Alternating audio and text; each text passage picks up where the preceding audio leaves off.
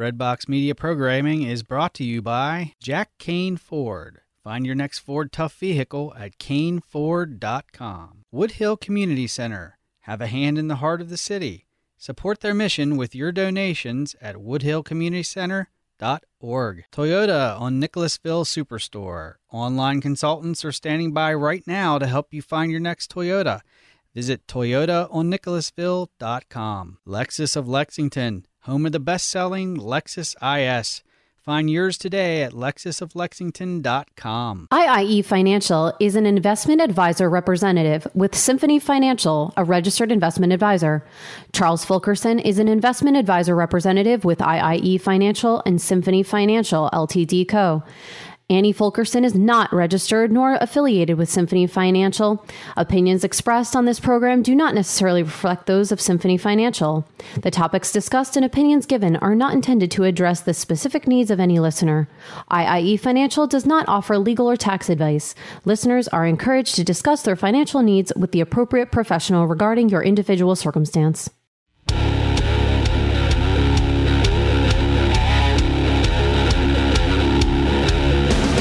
Listening to Checking In on Finance. Willing the good of a nettle. Last week in the markets, a whole lot of snow in the Northeast, a whole lot of spring break in the Southeast, and a whole lot of nothing going on. You're listening to Chuck and Ann on Finance, brought to you by IIE Financial. IIE Financial, willing the good of another. Visit the offices at IIEfinancial.com or give us a call, 832-953-4998. That's 832-953-4998. I am your host, Chuck Fulkerson, joined by the illustrious yet full of pollen in her lungs, Annie Fulkerson. Yeah, I'll have to excuse myself if I have to cough. My gosh, I sound like... You sound like Yoda while gargling Alka-Seltzer. No, you don't, really. You don't. No, I sound like I have emphysema. It's really kind of like when I'm coughing, it's terrible. The pollen here, you don't know pollen. You have not seen pollen unless you have lived in Southeast Texas. Yeah. What's funny is that like some people who move here, they're like, oh, we're used to pollen season. Really? Are you now? Yeah, no. You can see it like wafting in the air. I love the word wafting. Wafting is actually one of the greatest words. A thick layer of green dust on everything, and thick, and it lasts for weeks. So. Yeah. Well, and it gets in the pool, and then it kind of turns the pool into this nice milky green substance. It's awesome. Yeah. And this week was spring break week, and even though I homeschool the kids, we were off from all of our activities and all the places that I teach and everything. And so we spent from dawn until dusk outside, and my lungs are seriously paying for it. I don't have allergies. I don't have asthma, but just breathing in that pollen. Not to mention, we did unload 100 cubic feet bags of mulch yesterday. You know, it's one of those things. In 3 hours. And a lot of people would hire somebody to do 100 bags of mulch. But you know what? I kind of feel like it's required that I do some sort of manual labor once in a while. Like it's in my DNA that I got to do something. I got to work hard. I got to do something difficult to just make myself feel better once in a while. Work with a capital W. Yeah. It's important. And then we pulled out we had this tree in our yard. You got to understand. There's these, here in Texas, for those of you that don't live here, everything wants to kill you. There's just no question. Everything wants to kill you. Bugs, snakes. Including your plants. And plants. That's so true. There is this plant that looks kind of pretty, but it's this spiky plant of palm leaf death. It's called a sago palm. It's a sago palm, and it's a spiky plant of palm leaf death. And you know, I looked it up because I got poked by it, and I got a small infection. My hand was irritated for a while, and I looked it up, and it's a defense mechanism from the plant. It creates this like puncture, and there's bacteria on the end of the spines, and the bacteria, when it punctures your skin, it goes into your skin and it creates an infection. A plant giving me spinal meningitis. And then when I looked it up, I realized that it is not in the palm family at all whatsoever. It's actually in the pine tree-ish coniferous plant It's in family. the cactus family because it's annoying. But anyway, so I cut that thing down yesterday and it made me feel good. It's been around since the time of the dinosaurs. It made me feel like a man. I'm just saying. It did. You took a pickaxe and everything. I went after it. Mm. So let's move on a little bit and talk about, what happened, or I guess we're more going to skip over the apropos. fact that our 6-year-old asked to use the pickaxe and you were going to let him. Yeah, I want to skip over the fact that our 6-year-old wanted. Well, first of all, our 6-year-old should be able to use a pickaxe. Okay, there were 6-year-olds that were working in salt mines for thousands of years. I'm just saying. They might have at least gotten one demonstration on how Nope. to use it. You were like, here, Charlie, here's Charlie, the pickaxe. swing away. Swing away. I Let made this sure- go into your leg. I made sure that his brother was not around. I wasn't worried about his brother. I was worried about him slicing his leg I'm open. I'm just not real worried about that. No? I figure he'll figure it out. All right. You only do that once. So let's talk about what happened in the markets last week, or more apropos, what didn't happen in the markets last week. As the S&P 500, it did. So there's a technical trading term called, and that's really what the markets did last week. It was How that exactly do you spell that? Onomatopoeia? PHPHT. So that's what the markets did last week. Not a whole lot. And we really just spent the week kind of consolidating, basing, and I really blame it on a couple of different factors. Number one, there was some terrible snow in the Northeast that really just kind of shut the cities down for, a period of time. And, that will have an effect on the volume and the amount of things that are occurring in there. It's also spring break week for a large percentage of the country, and a lot of people just aren't working. And that has an effect on market volume as well as market volatility.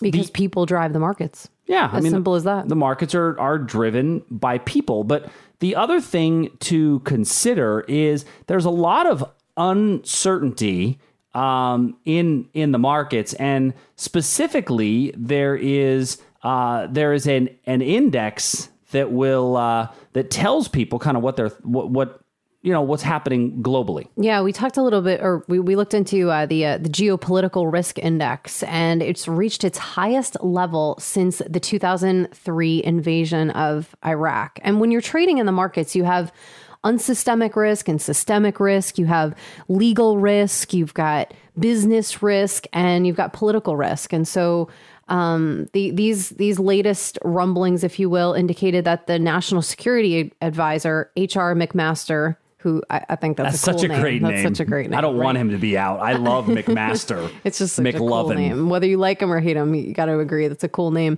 But he was, is on his way out. Secretary Rex Tillerson also was replaced. It seemed like somewhat surprisingly this week with Central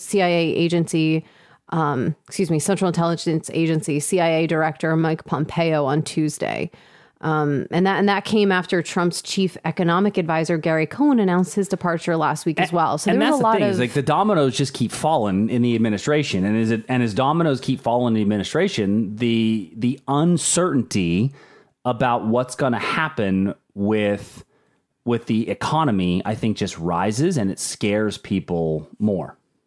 Yeah, I think also there were macro analysts. They were pointing out to increased risk tied to Special Counsel Robert Mueller's investigation also into the Trump campaign. So that's just like an ongoing month after month investigation as well. So, and I think what's happening is when we start to see the market, I say shifting around, but really not moving. No, we're really kind of just basing sideways. That's what it is. I think it's a lot of let's wait and see. It's hurry up and wait.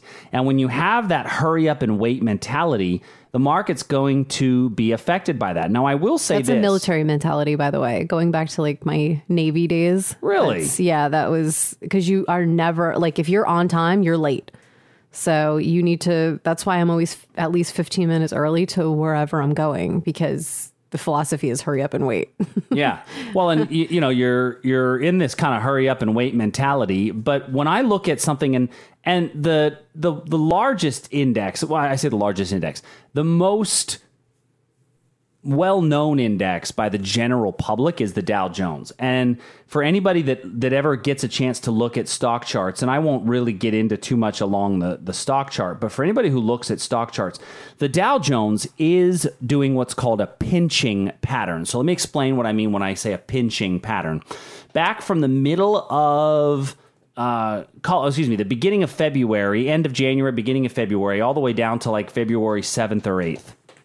We had that huge week where the market went straight down with volatility. So think about that as like If you think of a triangle and or a pyramid, and think of that as the base of the triangle. If you had a triangle going straight up, and then everything else that has happened between then and now, all the ups and all the downs, if you think about that as the base of the triangle, have occurred inside of that triangular base.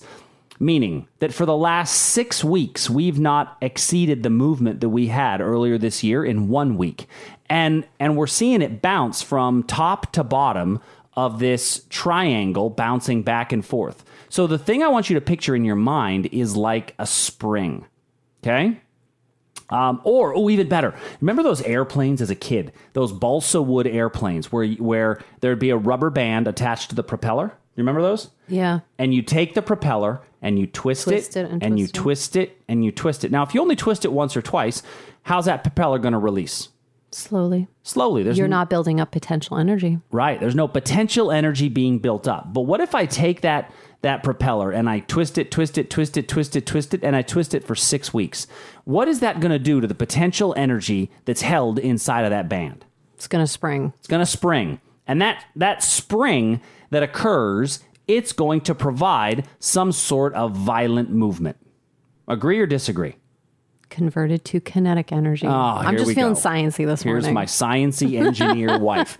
So all of this potential energy gets converted to kinetic energy, which then makes the thing go brrr, and kids are happy all over the world. No, but the point is that we are in the markets, we are building up this potential energy by being in this triangular base pattern. We're seeing the markets tightening up inside of this little range. And where is it going to go? It's going to move. It's going to move with a violent movement. The question is, which direction is that violent movement going to occur? Because if that violent movement occurs to the upside, then the whole world will start talking about, oh, how great the market is, and woohoo, we're back to all-time highs. And if the market breaks off to the downside, then people are going to freak out and they're going to lose their minds. And either way shouldn't really matter as long as you have a good, solid investment plan in place. Now, it may affect your paper. It may affect your paper values of your portfolio, but if you don't close out when it's down, then it's not going to affect your real gains and losses until you close out of that position. Same thing if it goes up. It may affect it on paper, but not the real one. The question is, when are you going to affect the value of your portfolio? By knowing, when do I get out of the positions? Every good investment should have a good exit strategy. And a violent movement in the market shouldn't necessarily affect your long-term plans so long as you have a solid exit strategy in place. So we've talked about the potential for the market to move one way or the other and that it shouldn't matter, but let's take a look at some of the headlines around the world and what they are talking about in regards to the market. But we always start our headline edition with our news of the weird. News of the weird. I love this part. News of the weird is amazing this week. This is great. So we had mentioned that there was some snow last week in the Northeast. Everybody heard about it, right? I don't know if it was was it a named storm? Was it like Stormageddon or? I don't know. I'm over the naming. I think, yeah. I can't even keep up. You know what we named? There was snow. You know what we named snowstorms as kids? Snowstorm. Yeah. And it was interesting. The snowstorms in March in the Northeast are always the worst. Always the worst because the lakes have thawed out a little bit and they're not as cold. So more of that water will evaporate and just give you that thick, wet, heavy snow. Backbreakingly heavy snow. Well, that did not stop Elsa. No, it wouldn't stop Elsa. Now, for those of you that are unfamiliar with Elsa, then it means you do not have a niece, a daughter, a granddaughter. You've been living under a rock for the last 7 years. Rock, right? Let it go. Don't hold it back anymore, says Elsa. Yes. The cold never bothered me anyway. At a Boston bar on Tuesday. Let's just start with that. At a bar in Boston. Okay, enough said. We can just stop the story. There was a 37-year-old attorney, and he saw that there was... He saw that there were police that were in distress, and their van was stuck in a snowbank. Stuck in the snow. Now, what we forgot to mention is that he was dressed as Elsa.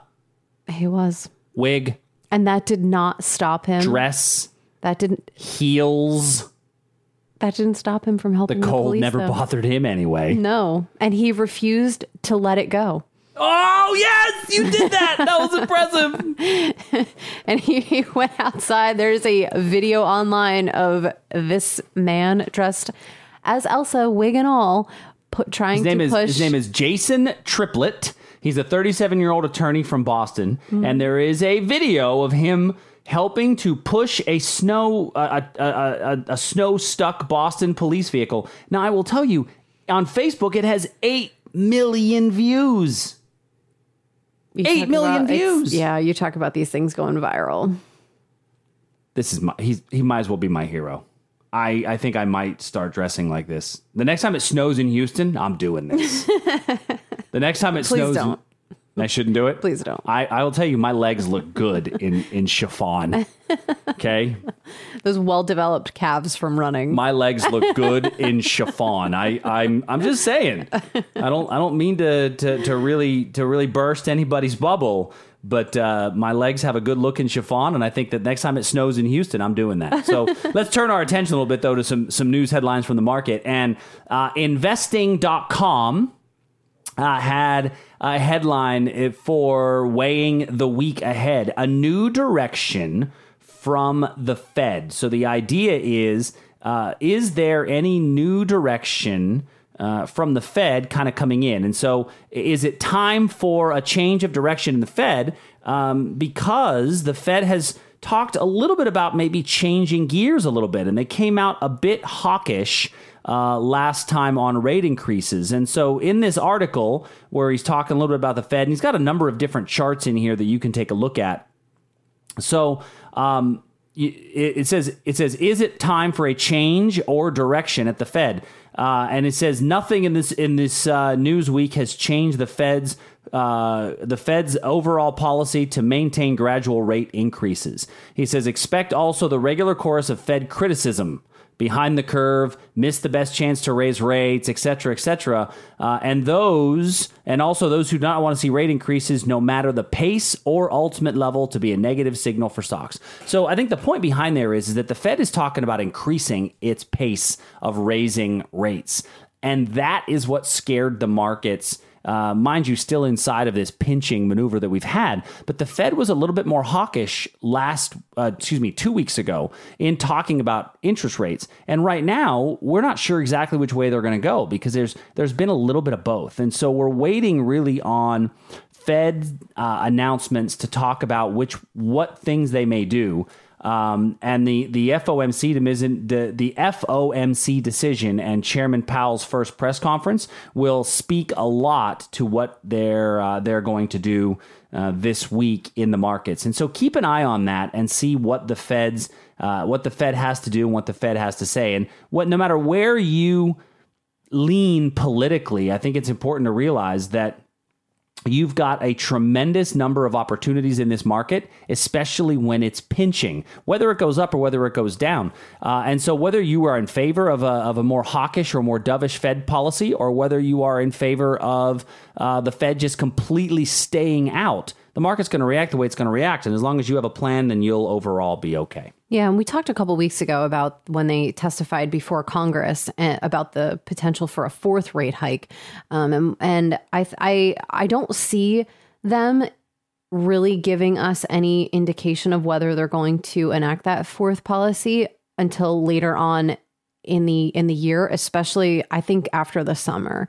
I don't really think they're going to give any idea definitively anyway, whether they're going to enact that fourth rate policy for this year. So I think that, when the market is sort of holding back and building that potential energy, it's one of those situations like, don't hold your breath, because I don't think they're going to give us any indication one way or another, to be honest. Well, and there's another, speaking of articles, another article in MarketWatch.com, and the article is titled, "The Fed Needs an Acrobatic Sense of Balance to to keep markets calm. Exactly. They're not going to do anything to rock the boat. They specifically said that, they're going to wait to see how the markets are going to react over these at least first 2 quarters and probably 3, and to see the inflationary numbers and how the tax policy shakes out and how exports are doing,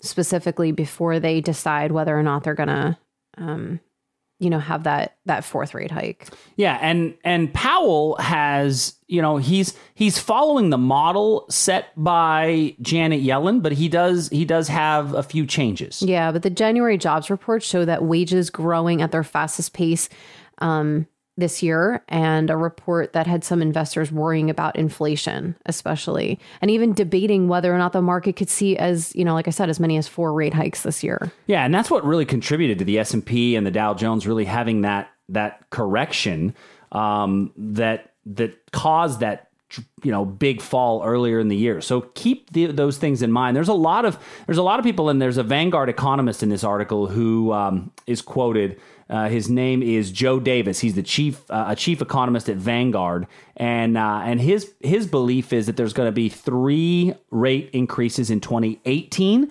followed by 3 rate increases in 2019. Now, if you think about that, that gives us at a 0.25% rate increase each time around. If that's indeed what we do, well, then that would raise our rates by 1.75% over 2 years, which would get us to just over 2. Let's call it 2.5. Well, in reality, before 2008, we were at 5.25. I mean, it's just we're still not even half of where we were before the 2008 market fall. And so I'm not overly concerned with the rate hikes. I think what happened is that the market has become addicted to free money.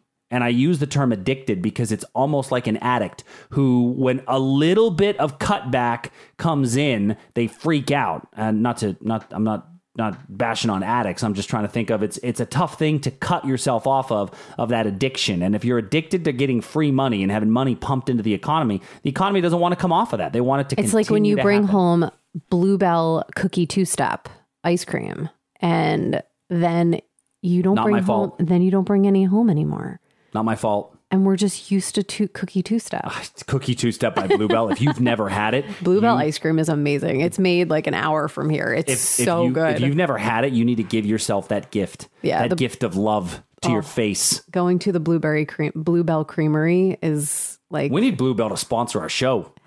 That would be lovely. We got to work on that. We do. If somebody knows someone at Bluebell, call us. Let us know. But yeah, so there was a lot of stuff in the news, and I will tell you, most of the news articles this week that we found, they focused on the Fed, right? I'm at marketwatch.com, and one article says it's time for the stock market investors to refocus on the Fed. Another one says what to expect from the new Fed dot plot on interest rates. Another one is the one we just referenced. The Fed needs acrobatic sense of balance to keep the markets claim. So the point is that the market is very tied to what the Fed is going to do. Interestingly enough, that was never supposed to be the case. The Fed was not supposed to be that tied in to the movements of the market. But over time, that's exactly what has occurred, is that we've seen that really the interest rate decisions and the policy decisions of the Fed have really been tied into what our market does. And so what does that mean to you, right? What does that mean to an engineer who's a father of 3, who's 50 years old, that's worried about his kids' savings for college? What does it mean to a 71-year-old who's got $400,000 left plus Social Security, and that's all he or she has for the rest of their life? What does it mean to you if you're 22 years old and you're on your first job, just getting started out? The interesting thing is it means something different to every one of you. And if you don't know how these things affect you, then you don't know how to plan effectively for it. And so what we do is we help you to build the plan that fits your particular style. Whether you're 22, 52, or 72, you're all going to have different needs, wants, hopes, dreams, and desires. And so go to the website, iiefinancial.com, fill out a contact us form, and we'll get a chance to talk to you about your goals and your plans. So in our education segment today, I want to turn attention a little bit and talk about an article that appeared on equities.com. And it was an article actually that I wrote, which is something I try to think a little outside the box for what most people are used to talking about in the world of markets. And I think it'd be kind of neat to talk through this concept for people that aren't used to the financial markets, but they understand the concepts of technology. And this works really well for any consumer, really any consumer. If you understand this concept, then things get a lot easier. And it's built around the law of diffusion of innovation. So for those of you that have never heard of the law of diffusion of innovation, this is a study by Everett Rogers in 1962. It's a social science theory. And he was I want to say that I think he was in Boston University. But I don't think he wore the Elsa dress while pushing the police van out of the snow. Probably not. But anyway, he is he did a social science study, and it has been used for literally, I think it was back in 1962, so it's been used for over 40 years as really a key in 50 years. Good gosh, my Close math to is horrible. 60. I know both of our brains, I think, are stuck in like 2000 and they never advanced beyond that. Well, it's like I heard somebody say one time, like, what was it like to live around the turn of the century? And I was like, I don't know. I'm obviously not that old. And I thought, oh, wait a minute. Oh, yes, I am. I know. There's teens who are like, what was it like to live at the turn of the century? Ah! Oh my God, we're old. Yep.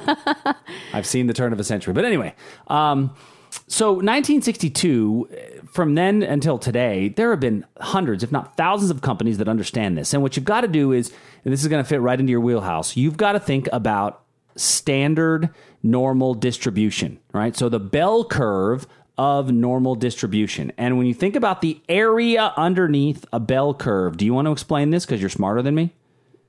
Well, I mean, if you just, if people haven't seen a bell curve, like it starts out really, it's a graph and it starts out low on one side and it rises just like a hill.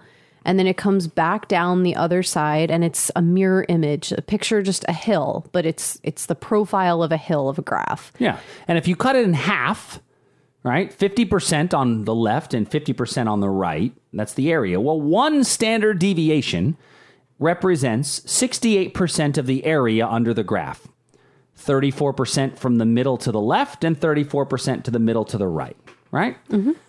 And that's really kind of the way that it's split up, and then 2 standard deviations and 3 and 4 and so on.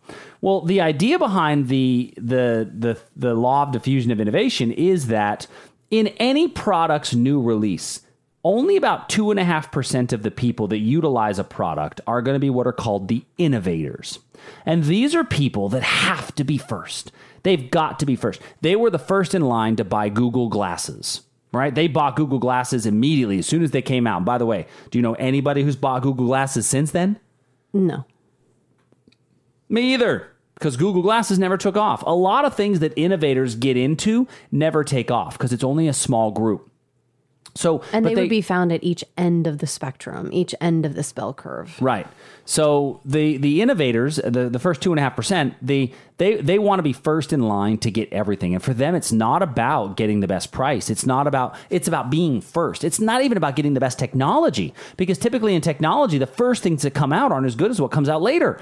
But they've got to be first. They got to get it first. Now, the next group, the 13.5%, is called the early adopters. Now, the early adopters, they come in after the innovators have already gotten through. So the early adopters are the ones, they want to get in, but they're not going to jump in until they know somebody else has already started to move the needle. And those innovators start moving the needle, and then the early adopters jump in. And once again, there are so many products that innovators have jumped in, early adopters get started, and then it fails. And there's a number of different studies, but one of them is called Crossing the Chasm. Is that companies really start to gain traction. Products really start to gain traction when they move to the next group. Now, this next group is 34%. They're called the early majority. So you got to think the first 2.5% are the innovators, the next 13.5% are the early adopters, the next 34% are the early majority. The difference between the 13.5% and the 34%, that's the chasm. For something to gain market momentum, it has to cross the chasm. TiVo never crossed the chasm. That's what happened with TiVo, right?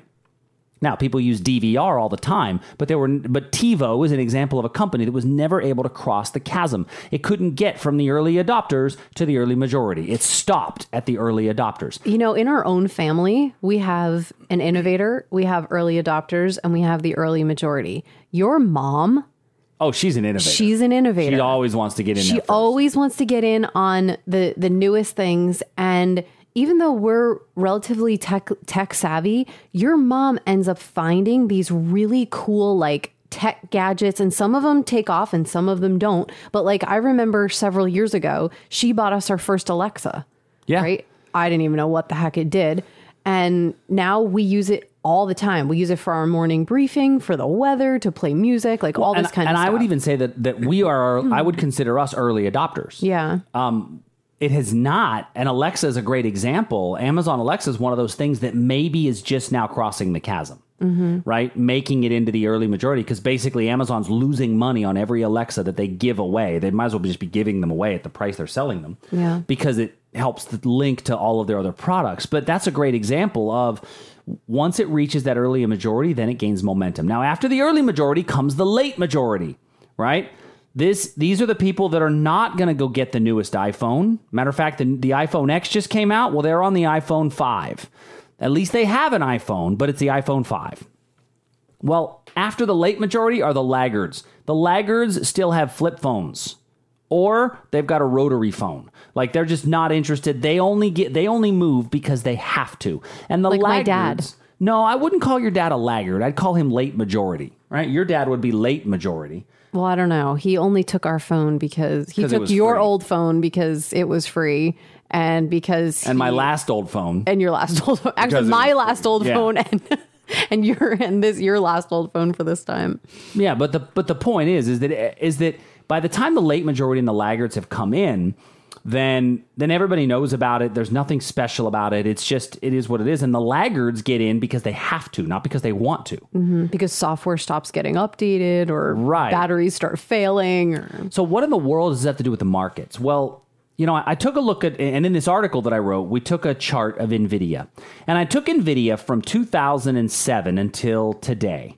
And I overlaid innovators, early adopters, early majority, and late majority. So if the stock market were a battlefield, it would be littered with the dead bodies of innovators and companies that just get started up and is supposed to be the newest thing, right? This is where people are like, well, penny stocks are the thing because they all want to be innovators, and you have to have innovators to kickstart anything. I got that. But if the market were a battlefield, it would be littered with the dead bodies of innovators that could never take off. It would also then be littered with early adopters that just couldn't gain momentum. They couldn't gain traction. So as prices of the company starts to go up, you start to get those early adopters coming in. It's not until the early majority comes in. Now, the key to that early majority is an increase in volume of shares being traded. If you look on the article that I had posted, and we'll put a link to this on our Twitter page, but the early majority is characterized by an increase of volume. Now, price is going up during the innovators and during the early adopters phase, but the early majority phase is characterized by an increase in volume. It may not even have a huge surge in price, but the sheer increase in volume is a huge bet as to where that stock may be going. And when we look at the increase in volume on that stock, then that's something I think that people should pay particular attention to, is when the volume tends to jump on a stock before it makes its gigantic move higher. And so you want to combine this when you're doing your analysis for an investment. You want to combine this with a good fundamental example, a solid company that has good market share, good fundamentals, is positioned in a new industry. And so there's got to be other things in place when you're looking at these companies. But the goal here is not to be an innovator, because as an investor, if you're trying to be an innovator, you might catch lightning in a bottle once in a while. But in my opinion, you're going to lose over time more than you're going to win. Even jumping in as an early adopter has a certain amount of risk to it. When you can recognize when a stock has reached its early majority, then I think that gives you a significantly better opportunity, than just hoping by being an innovator. And so there's a couple of questions you got to ask yourself. Number one, is the price rising on increased volume? I want the rising price, and I want it on increased volume, because the increased volume that contributed to the price surge is going to help to show that the early majority is piling on. Number two, are the fundamentals strong enough to support the late majority propelling the run? Because it's really going to move once the late majority gets in. They're the ones that are going to jump in afterwards. And if you think about a stock like NVIDIA was a $20 a share stock a little bit ago, and now it's continuing to just run high. And that stock, I mean, thinking about NVIDIA for a minute. NVIDIA being used so much in like the gaming industry has become a darling of the market, getting in before the late majority piles in. Now, by the way, I'm not saying there's not room for NVIDIA to keep going up. I'm also not saying that it's time to buy NVIDIA. You need to figure out your own risk profile. But the thing to pay attention to in something like NVIDIA or in any stock is, how do I find it as early as I can? So if you get a chance, make sure you read the rest of that article. There's two more things that are listed in the article as things that are important to look at for finding this early majority before it happens. So take a look at it and tell me what you think. I'd love to hear your comments. So let's not forget to mention something very, very important that happened last week. And no, it's not just NCAA tournament madness, although a 16 seed beat a 1 seed. Did you hear about that? No, but I'm not so surprised about those kinds of things anymore. It used to be a big deal. Okay, that's the first time in 195 games. They were 195-0 against 16 seeds. Well, I don't really follow basketball. I'm thinking more of like football, like when, like teams beat when there's like mega upsets. And I think it's just like, I think this was a mega dispersion upset. of talent. This is a big deal. And that was a big story last week. But there was another one that was big. What was that? St. Patrick's Day. Oh, of course. St. Patrick's Day. Everyone's Irish when on everybody St. decides to Day. be Irish. Yes, everybody's Irish. I used to live in Syracuse. And in Syracuse, I think it was called Tipperary Hill. We would go to Tip Hill. And there was, when you look at a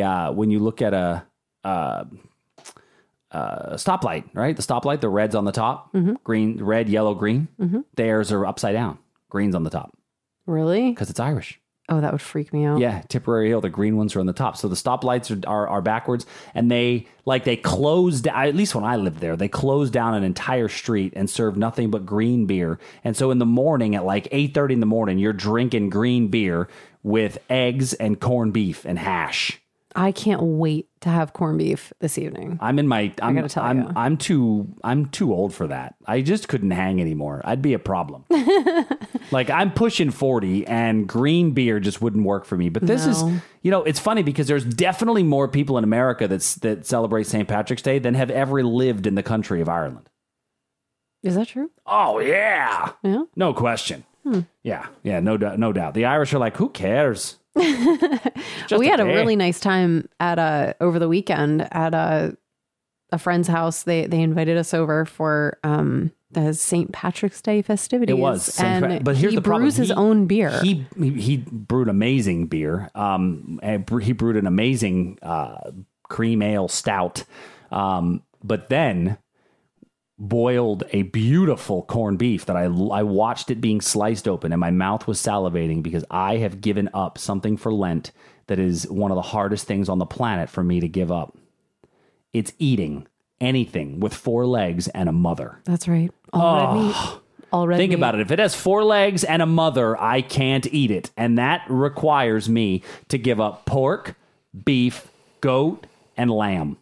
And because you're doing it, and I The kids are cook like, dinner. Mom, can we just have a burger? Yeah. And because I'm cooking for the family, because you gave it up, I'm not making a separate meal for you. And so pretty much the whole rest of the family has given up red meat as well. Listen, I told you I'm good. I can just eat my plate. What, eat vegetarian? You can't do that. You need some sort of I am protein. ethically opposed to being vegetarians. I am. Can't do That it. broccoli can't even escape.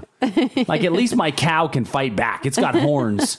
That broccoli can't even defend itself, and you're going to eat it. You can't handle it. If you're a vegetarian, why are you eating all the animals' food? So you can't eat no red meat whatsoever. So we got to eat the corned beef, and the kids ate the heck out of it yesterday. Oh, yeah. They thought it was amazing. It was wonderful. So, but that's also not the biggest thing I wanted to talk about.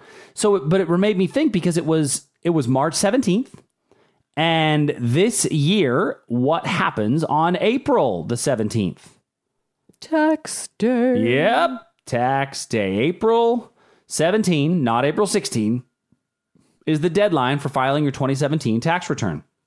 So a really good article on investors.com under the personal finance section talking about how the tax reform can impact your tax bracket and your rate. And I know nobody likes to talk about taxes, but we do have to think about it for a couple of minutes.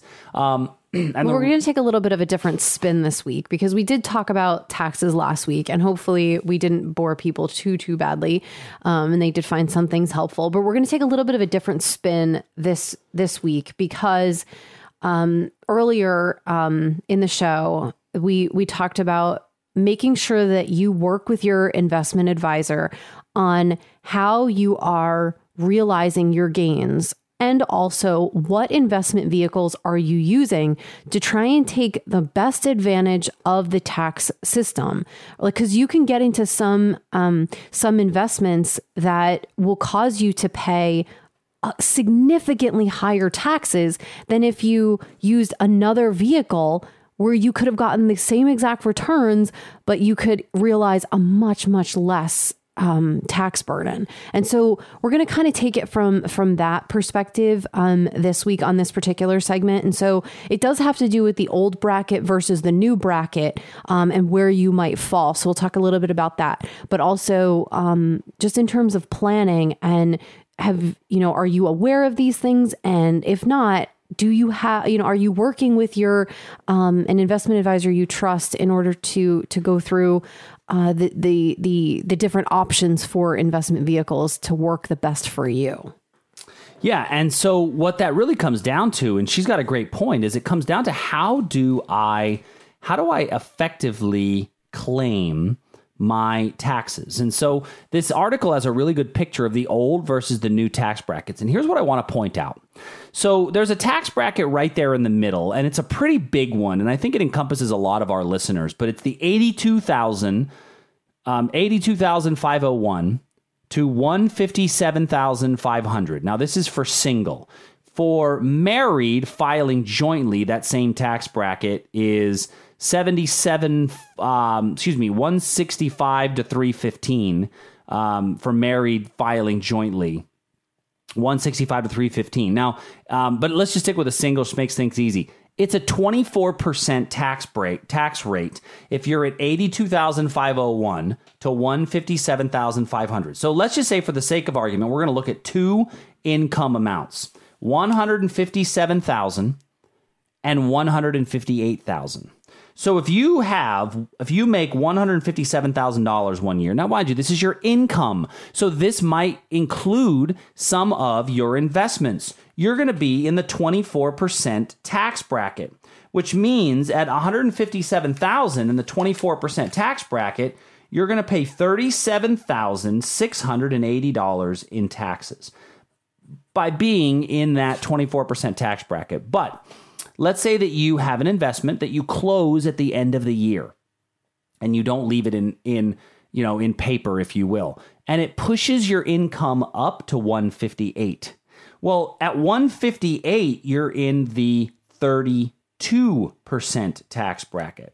So at the 32% tax bracket, you are at $50,560. So you go from $50,560 is your new tax bracket, whereas before you were in $37,680. Now, I know that's a lot of math, but let me just make it clear. The difference is $12,880.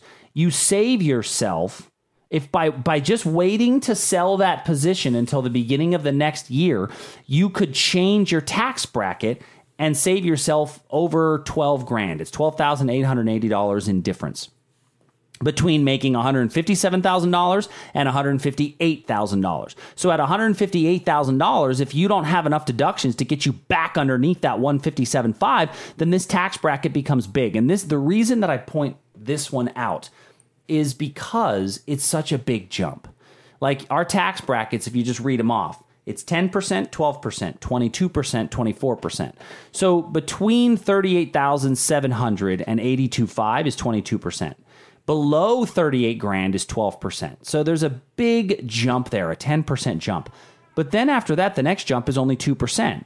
And then it's 8. So that 8% jump from 157.5 to 157.501, that's a huge impact. And so if you don't have a good accountant that can help you to understand how to make those deductions at the right time, that can affect you. The other thing you may want to do is look to see, how is my investment going to be a capital gain? If it's a long-term capital gain, it's going to be taxed as ordinary income. If it's a short-term capital gain is going to be taxed as ordinary income. A long-term capital gain, if you can get it in that tax, is significantly better, because if you make under $425,000 a year, your long-term capital gains is only 15%. So at 15%, you're going to be way better off than that much, much higher tax bracket. So knowing when and how to close your positions is important, and that's why you got to work with an advisor or an advisor and a tax accountant and somebody who understands how closing of your investment positions will affect where you are in taxation. Very different than I think the way a lot of people look at it.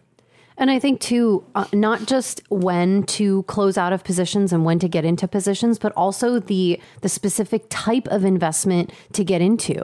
If you're looking at saving for your children or your children's children, there are investment vehicles that can skip a generation and investment vehicles that can avoid probate.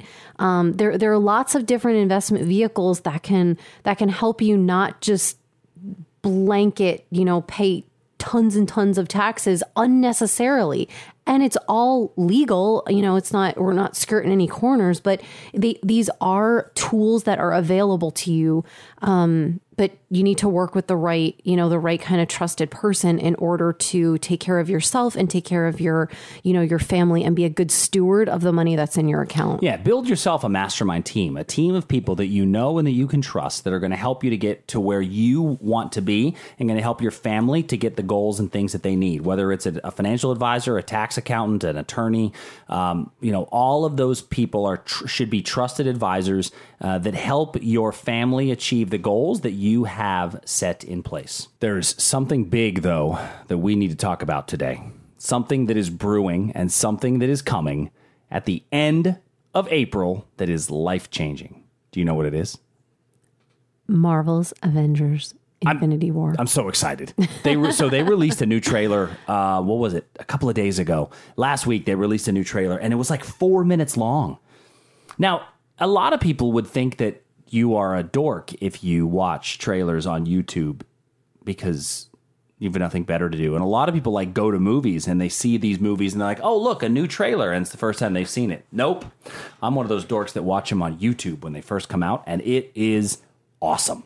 You know what I love about it the most is the music. Yeah, the music just... Yeah. Yeah. It's one of those ones that kind of makes you tingle a little bit. It does. It looks so cool. Yeah. Well, see, but I am a self-proclaimed dork. I don't like to watch any movies based in reality. None. I want to watch movies that are completely made up, that can never happen, because I think movies are a good time to escape reality, which is why the Oscars don't do it for me, because they use a bunch of reality-based movies. And that's just me. Not everybody has my opinion. But the point being, so what was the first 2008, I think, was when the first Iron Man movie came out. And Is it that long ago? It's 10 years ago? It's been something like that. Wow. And I remember thinking, because growing up, Iron Man, Thor, they were like B-level heroes, maybe even C. Were they on par with Aquaman? They were not quite as sucky as Aquaman. Aquaman sucks.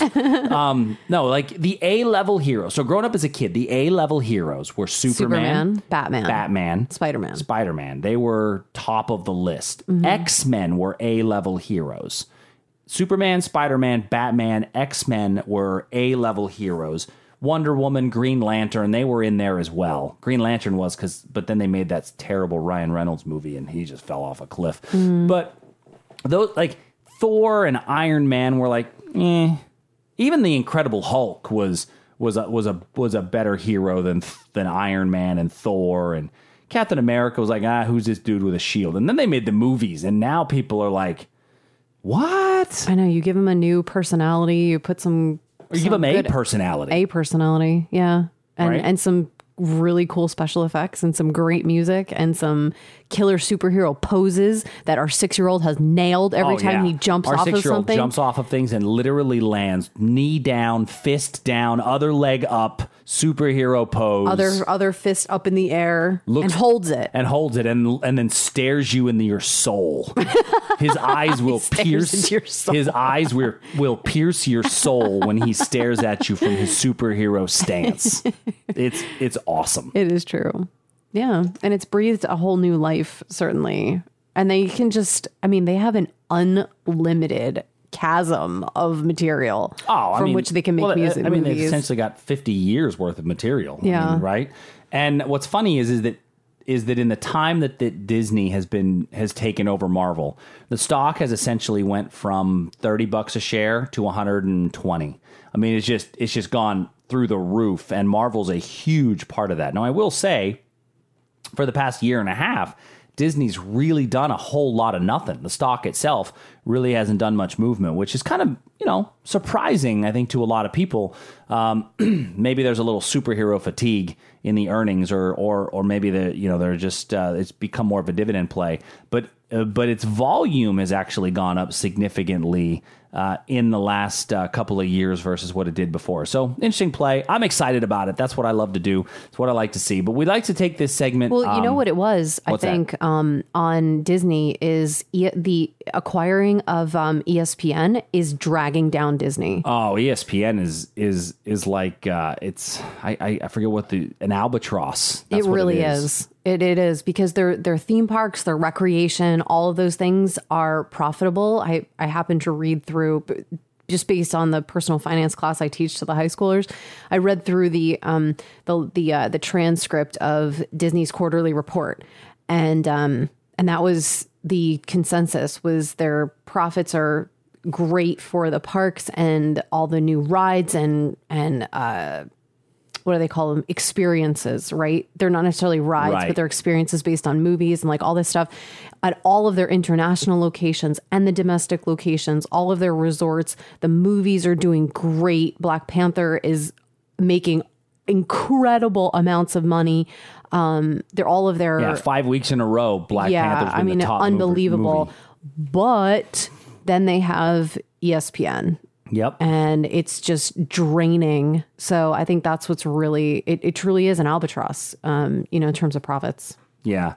And I think, and Disney is coming out with a streaming service of their own, and the streaming service of their own that they're going to come out with, I think is a very important thing to look at, because right now Netflix has the Disney lineup, right? So if you have Netflix, you can watch Marvel's Agents of S.H.I.E.L.D., you can watch Civil War, you can watch Doctor Strange. I mean, there's a number of Disney, Marvel, and plus all the Disney cartoons, they're all on Netflix. Those are going to come off of Netflix, and they're going to go to Disney's streaming service when that opens up. Plus, Disney's going to have a lot of original content that's going to move to its streaming service. Like, I can see a number of ABC shows going to the streaming service, like, for example, Marvel's Agents of S.H.I.E.L.D. and things like that. I could see that going to the streaming service. And so now, is that going to be competition for Netflix? And is it going to be viable? I say, is it going to be competition? I think obviously it'll be competition, but is it going to be enough viable competition to make Netflix, which has been a giant, to make Netflix take a little bit of a bump in the road, right? Now, Netflix is trading at $333 a share in that, got as high as $333 in that range. Its volume, though, has significantly been falling off. As the price of the stock of Netflix has risen, we've seen its volume really tail off. Netflix had its big surges in volume early in 2011 when the stock was still $10 and $20 a share. And that's really when you saw huge volume in Netflix. And that's interesting because, just a couple segments ago, we had talked about your article with the innovators and the early adopters. And if you pull up a chart of Netflix, you can see that pattern clear as day. With the innovators getting in, and then you see that spike in volume, and then you see Netflix go from, was it like $25 a share, and then it shoots up to $50 and $100 just within the course of like 2 years. You have a double, and now it's trading at $334 a share just a year later. And I think a large part of the volume being down is that it's just so expensive. A lot of people just can't afford it, right? So there's less shares. There's less shares transacting. So I wouldn't be surprised if Netflix comes out at some point with a fairly large split. If I'm Netflix, like I use the example of Apple back on 2014. Back in 2014, Apple, which had a very similar volume pattern to Netflix up until June of 2014, meaning it had huge volume and then it sold off. Well, that was because Apple went from $80 a share to $700. Well, then it did a 7-for-1 split. So if you owned one share of Apple at $700 a share, you now owned 7 shares of Apple at $100 a share. Well, that 7-for-1 split meant that if the stock continued to go up, then you would have way, way, way more shares as it went up. Well, and now the stock is at $183 a share. So think about it. You now have 7 times more shares at 83% higher price. Mm-hmm. That's a nice day. And so I think there's a good potential for Netflix in my mind. And by the way, I'm not making, this is just me thinking out loud. I've got no inside analysis to this, or nobody's told me this. This is just my own brain. But my brain tells me that with the volume of shares going down, less and less people able to get involved, it might behoove Netflix to think about a split.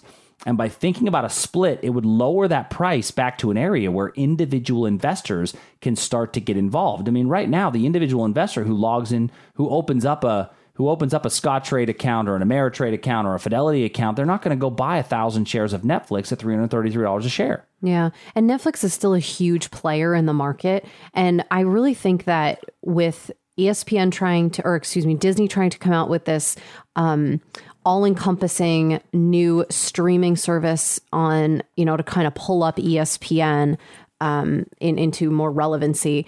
And there's lots of companies trying to make apps and websites and things like that where they're packaging lots of the same kinds of materials, because the internet is so flush with so much data and programs and stuff that I think companies are starting to realize that people are getting lost in the ocean of content, and they need to sort of figure out how to organize it so that they can take best advantage of the marketplace. Like our show in particular was picked up by Breadbox Media, and which is a Catholic source for all kinds of really great Catholic content. In all in one place, right? And there's people are selling products on there, and you can log on with a great membership for discounts, and now you're seeing all of this great content in one place. And I think a lot of these companies are realizing that they're doing the same thing. Yeah, and so when we see this overlap, there's some other plays that you can use out there for streaming, right? Roku just recently had an IPO and it went from $15 a share up to $58. Now it's trading about $35. But I mean, there's a number of different companies out there that do a good job of putting together some of these digital assets that investors can look at for opportunities, kind of as we head into the market. So hope everybody had a great week. If you have any questions, please feel free to reach out. Chuck@iiefinancial.com is my email address, or just go online, visit us online, iiefinancial.com. Thanks for listening. Talk to you soon. IIE Financial is an investment advisor representative with Symphony Financial, a registered investment advisor. Charles Fulkerson is an investment advisor representative with IIE Financial and Symphony Financial, Ltd. Co. Annie Fulkerson is not registered nor affiliated with Symphony Financial. Opinions expressed on this program do not necessarily reflect those of Symphony Financial. The topics discussed and opinions given are not intended to address the specific needs of any listener. IIE Financial does not offer legal or tax advice.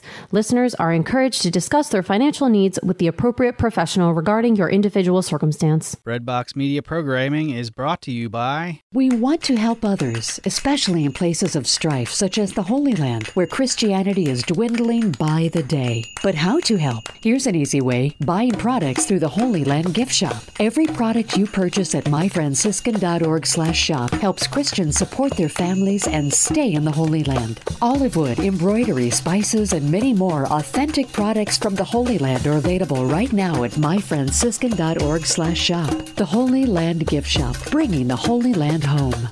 I learned how many people we could help and how good you feel after you've helped others. I know Lent is about giving, so I want to give. These kids are talking about CRS Rice Bowl, a Lenten program known by generations of Catholic families. Children love it because they experience different cultures and gain a lasting impression of the people they are helping. You can bring CRS Rice Bowl into your home and experience the joy of seeing your children or grandchildren find new meaning in Lent. Visit crsricebowl.org to get started. Rice Bowl inspired me to pray more and to pray for those who are less fortunate. The Cincinnati Catholic Men's Conference is back.